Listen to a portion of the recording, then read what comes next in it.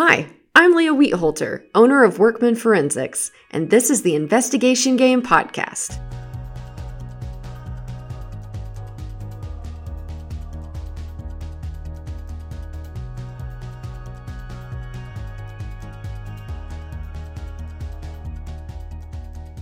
Welcome to the Investigation Game Podcast. Joining me today is Juliet Laycoe. She's an attorney in Vancouver, Washington, and she has been an attorney for over 21 years with experience involving complex divorce litigation and high-conflict custody cases. She recently wrote the book Divorce Wisdom: Smart Strategies for Anyone Contemplating or Experiencing Divorce. Welcome to the podcast, Juliet. Thank you. It's nice to be here. Over the past couple of years, Workman Forensics has been working to try to make finding money in divorce accessible to more people. And so when Tiffany Couch suggested that I reach out to you, I started reading the book and I thought, oh my goodness, I am going to have to give every client in this process a copy of your book because you just get to the point. And I like that. So why did you write this book, or for whom did you write this book? I wrote it for anyone going through or thinking about going through the divorce process. The guiding premise was to provide folks in that situation with a very tangible resource that was simple and straightforward that could act as an anchor during that process. Because divorce, as you probably know or know from your own clients, is really overwhelming and traumatic for many folks. So I just wanted to have something they could literally hang on to that would help walk them through the process, give them some user-friendly information and smart suggestions to provide that kind of additional anchoring or support. Yeah, it's so good. And I noticed that the common theme throughout your book are your recommendations kind of over and over again in different ways, but for people facing divorce to consult a mental health professional. So what are some situations that you've seen in your career that made this such a prevalent theme in your book?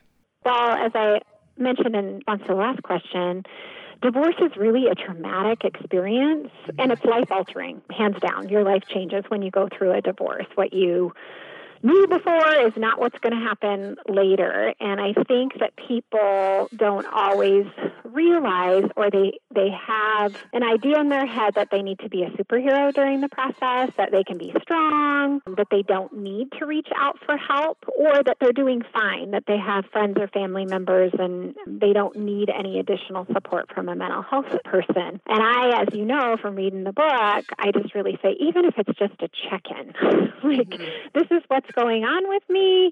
Do I need something more? Or to become acquainted with a mental health professional, so if the divorce process gets super stressful, that they already have a resource available that they can go to help process those emotions. And the emotions, when not processed fully or completely or carefully or with care, they really can have a negative impact on the overall divorce process.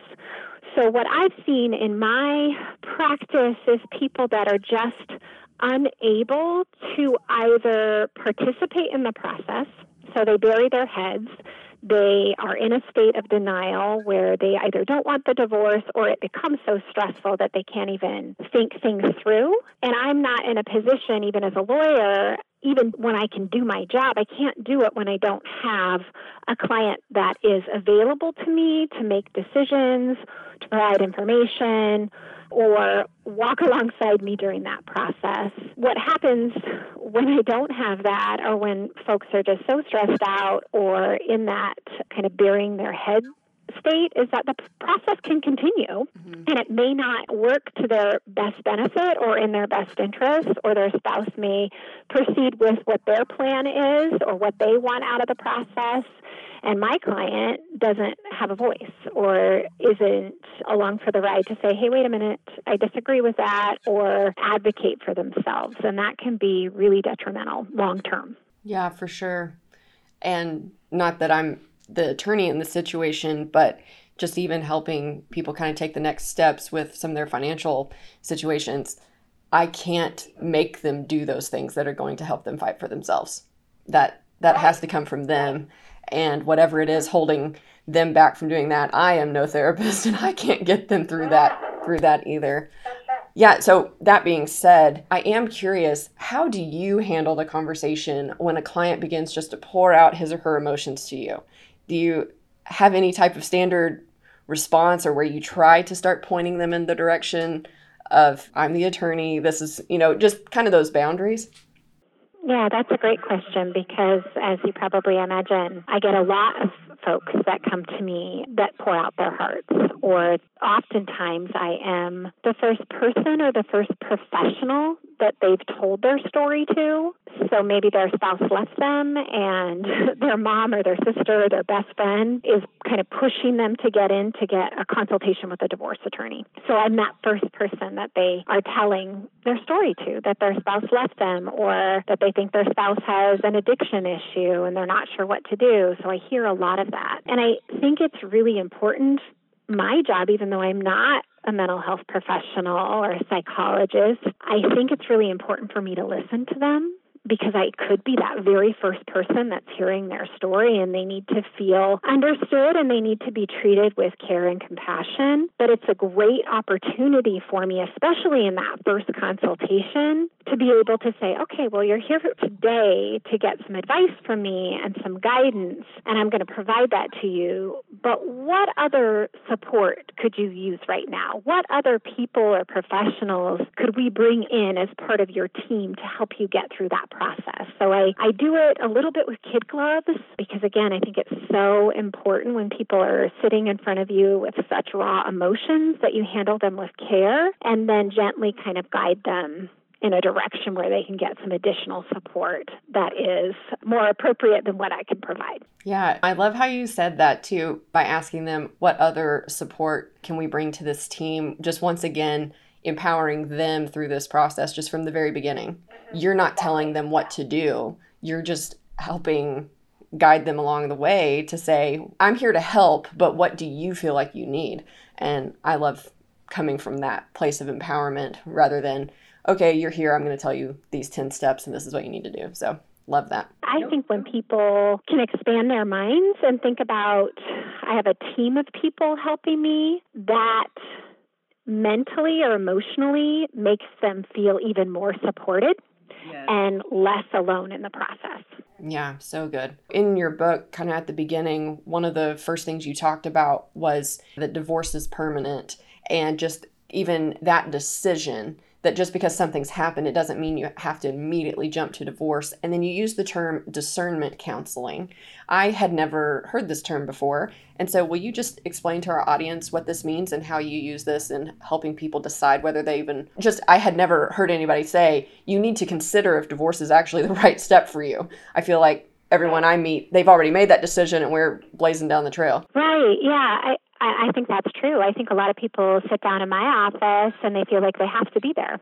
You know, maybe their spouse had an affair, or maybe they don't understand what's going on with their spouse, or maybe they just feel really unhappy and they think because of a family member or because of something they've read or whatever, they just think that divorce is their next step. So I do like to counsel people and say, you got to be sure, this is a permanent course of action. So it's not something to be taken lightly. And if you are still in that evaluative process of, do I really want this? Or, I still love my spouse, especially if you still, have feelings of care or love for your spouse, then going through that discernment counseling process could be really eye-opening. People hear about couples counseling or marriage therapy. Discernment counseling is not either of those. Discernment counseling is a very special type of process that couples embark on, where the main goal of that process is to discern or decide whether you are going to stay in the marriage or you're going to divorce. And if you decide that you're going to stay in the marriage, you may be just deciding that we're going to embark on marriage counseling to try and improve our marriage, or you may be deciding, we've decided we're not going to divorce right now and we're going to devote some time and energy to working on our marriage, and then you embark on that process. So the discernment counseling process is really a kind of a decision-making. Are we staying in or are we leaving the marriage? Thank you. I had just never heard of that. And I think when you're talking about discernment counseling in your book, you also just talk about how there are so many things that can actually be overcome. And so we don't have to feel like the next step is for sure divorce. And I like that approach a lot. Once clients get into, all right, we've made the decision, we're going to go through with this divorce, what are some common mistakes that you have seen people going through divorce make on social media? Oh my goodness. Oh my goodness gracious. There are so many mistakes. And I actually, on my intake form, so the very first form that somebody, when they come into my office, I ask them if they are on social media and what platforms they're using. And oftentimes I will even check out if they have a public profile. I'll go see what they're doing before I even meet with them, because I need to get a sense of what are we working with. And I will often tell people similarly, like, you may just want to dial it back on social media right now, because you never know what could be misconstrued or what could end up in your divorce proceeding that may seem pretty benign to you, that becomes kind of an explosion in your divorce situation. So things I've seen, common mistakes, people posting vacations or new purchases, like a new car or, some expensive pair of shoes, when in the divorce proceeding, they're representing to the court that money is super tight. So you don't want to portray, which people often do in social media, that they have a great lifestyle and they're doing all these cool things or going to events on vacations, and then simultaneously telling a judge that you don't have any money to pay support to your spouse or to your children. The other thing I have seen, because people often share on social media what's going on in their daily life, whether it's what they had for lunch or, something they're feeling. And so I had a case a number of years ago where the husband was talking about through his YouTube channel and also his Facebook exactly what was happening in the court proceeding, how horrible his wife was and how horrible the judicial officer was. Oh, my. And that comes back to haunt you because, of course, I'm going to let, in some way, shape, or form, the judicial officer know what the husband is actually saying about him, right? Right. People do use that as kind of a personal journal. You have to be very careful of that. And then the other thing I see is, you're celebrating some special occasion, whether it's a birthday or a football game or whatever it is, and you end up in a photo and you have alcohol around you. And if you're involved in a custody situation or a parenting plan dispute, the other side can get so much traction out of, I think my spouse or the mother of my children has an alcohol or a drug problem, and here's the evidence of that. Yeah, so much could be taken out of context on social media. During the divorce process, what elements surprise clients the most? I think number one is the manner in which their spouse, soon-to-be ex-spouse, reacts and responds to things. You enter into a marriage never thinking that you're going to be divorced. At least I don't think most people do. And then you go through a divorce process and the person that you thought you knew is acting totally different. And it's really hard for people to wrap their heads around that. Like, I never thought that he or she would treat me so unfairly, or I never thought that they would, try to minimize my time with the kids, or I never thought. Yeah, that I think surprises clients the most. And then secondly, I think it's how long the process can take. When people make the decision to divorce, and if I'm representing the party that's initiating that divorce process, oftentimes I think because they've already reconciled in their minds, I want to be divorced, and they've clicked their brain over to thinking I'm going to be divorced. And when the process takes longer for whatever reasons, it's really hard for them, again, to wrap their brains around, why is this taking so long? Right. I've had several that even went on 6 years and or more. And that's always shocking. We'll be right back to this interview.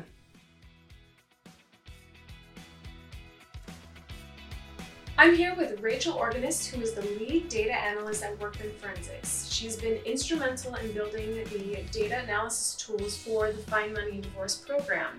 My first question for you today is, what is Find Money and Divorce? Find Money and Divorce is basically our way of taking the analytical process that we've developed here at Workman through working many divorce cases and converting that process to a format that anyone can use to work through their own divorce. Okay, so how does that work? Essentially what the program is a series of webinars, reference materials, and spreadsheets that will help you do the same calculations we do when we're helping our clients sort out their assets. The content is organized into 5 different modules, but you can mix and match if you only want to use certain parts. So for example, you might just need help getting your documents organized, but you aren't sure you're ready to dive into your financial data. We have a module for that. Or if you'd like to use our data analysis templates, but you think you can follow the included instructions and you don't need the extra step-by-step assistance of a webinar, then that's an option too. Okay, so basically for a user, they don't pay one fee and they have to use everything. They can kind of pick and choose what they need. Exactly. Oh. So my last question is, what can users expect to get from this program? Working through the process will help users feel confident that they've identified marital assets like bank accounts or real estate that they may be entitled to in their divorce. Basically, you're making sure that you aren't out of the loop on potential marital assets or being taken advantage of due to lack of awareness if maybe you haven't been as involved in your marital finances as you'd like. The process will also help you identify what you know and what you don't know so you can discuss any remaining questions with your attorney. And taking the time to be prepared in that way can really help you make the most efficient use of your attorney's time, and that can save you on legal costs. Yeah, it definitely sounds a lot cheaper and a lot more useful for a lot of people. Yeah, you'll also have a much better picture of your finances, which a lot of people find really helpful. Of course. Well, thank you so much for speaking with me today, Rachel. My pleasure. Welcome back to the podcast. So chapter 4 is such a great chapter, I think, in just preparing clients for all parts of the divorce process. What do you think is an area that people often forget about? Like as far as things that they're going to need to take care of or consider whenever they have to go to divide everything in their divorce? I think people still, even today, I think about half the people that I work with don't have a good grasp on their financial situation or their knowledge of their own assets and debts. I tend to think that people minimize how important it is for they themselves to become familiar with that. You can hire a lawyer, or you can hire a financial advisor, or you can hire a forensic accountant, whatever that is, to help you. But if you lack that fundamental or basic knowledge of this is what we have, this is what we owe, this is what's coming in and out of our bank account each month, then it's going to be super hard for you to make intelligent decisions for yourself in the divorce process, which has long-term or lasting effects in your future. Right. We've been creating this concept of find money in divorce. It started out with we can help people connect the dots and use data to maybe find hidden assets or fit hidden bank accounts. Just as we were working through this process and trying to just equip people with these resources, instead of just, here, Leah, come fix all my problems, really, there's a lot of this that people can participate in. And so we wanted to create more resources. And as we started doing that, we thought, wow, even if we're going to show people this is where you go look to find hidden assets, or this is how you look at your bank accounts, we actually need to back that up a little and teach them what a bank statement looks like. So anyway, we've now created this entire process, and module 1 is complete, where we just start with, you need to just get organized in your divorce. And these are the documents you're going to look at, and this is what those documents look like. This is what you need to go find. And so it's very granular, because you're right. If I can put everything together for a client and I can help prep a marital balance sheet and hand that to an attorney, but if the client doesn't understand where these numbers are coming from, then I've even had situations where they kind of shoot themselves in the foot because they'll say something and it's like, no, that's not even what the paper says, but it's because they don't know. They don't understand what went into that marital balance sheet. Yeah, that's awesome that you're doing that module, because I think that is so critical to people. As a lawyer, I can do so many things for my client and I can guide them through the process, but at the end of the day, the client is the one that has to make the decision on whether they are going to settle, what their position is going to be at trial. And so if you lack that fundamental or just basic knowledge, how are you able to make a decision that is reasonable, rational, or well thought out? Right. Yes, absolutely. And I think it creates a lot of, you even kind of touched on this in your book, but client dissatisfaction afterwards, because they didn't, okay, well, I just did what my attorney told me to do and now I'm dissatisfied later. But it's like, but that's why you need to participate in this process and have that fundamental education and knowledge so that you can make these decisions for yourself. I noticed in your bio that you're a collaborative practitioner and also a mediator, and I have seen a lot of things lately on collaborative divorce. Would you mind talking a little bit about that? Sure. Collaborative divorce is a very structured divorce process where the parties agree to resolve their disputes, whatever their disputes are in their divorce, outside of court. And they retain, each party has to be represented by a specially trained lawyer. And that lawyer also agrees that they are not going to use any type of court process to assist their respective clients in the divorce resolution process. And so it's a really solid process because the parties and whoever they're working with, the lawyers, there may be some other experts that they retain to help them through the process, they all are agreeing that they're not going to utilize a court process or threaten to go to court. And they're committed to reaching an agreement that's acceptable to both parties inside that process. If I had to just summarize, it's a very structured process with a key tenet that everybody is agreeing that they're not going to use court process or avail themselves of the court to resolve their divorce.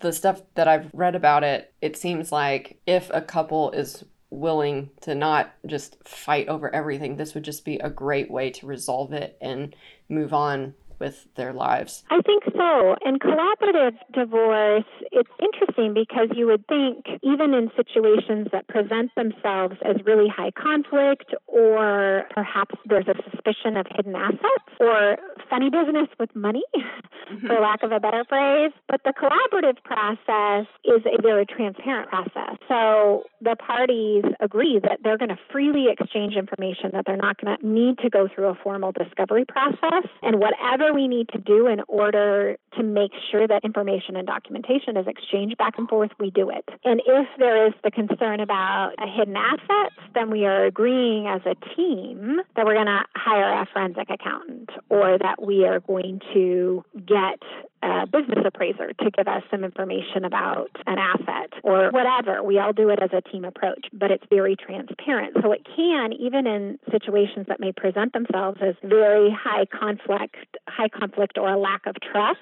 it can actually help us get over that hurdle without having to litigate. Oh, yeah, I like that. Yeah, I like that a lot.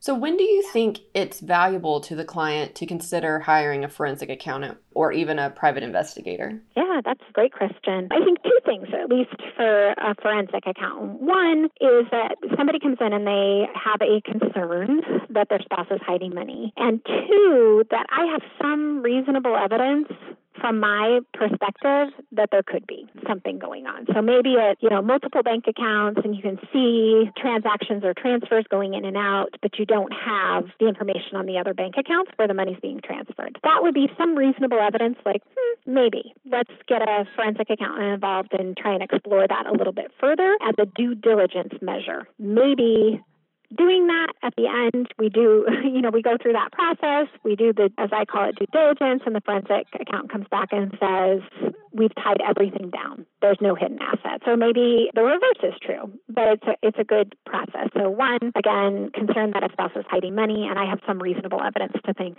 yeah, maybe. For a private investigator, I think it could be a number of things. And sometimes where I practice in Washington State, we're a no-fault divorce state, which means you don't have to have a reason to get divorced. In a number of states are no-fault divorce states, but you don't have to have a reason to want to be divorced. You don't have to allege that somebody cheated on you or that they have a gambling problem. It's just if you want a divorce, you can get one. But I do find that when folks feel like their spouse is having an affair or they can't line up why their spouse wants to leave the marriage, and they might have some evidence of excessive spending or huge cash withdrawals, that having a private investigator try to carry that out and confirm that piece of information is helpful to the process.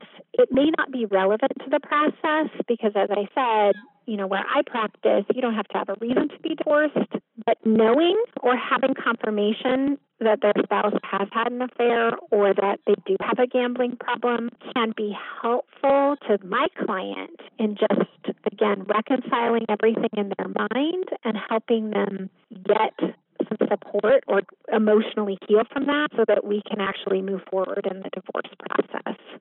Yeah. I hope that makes sense. Yeah, I think so. Similarly, in Oklahoma, the courts don't care if you have a reason or not, if your spouse was cheating. But I have seen where the spouse just wants to know, why are their weird behaviors?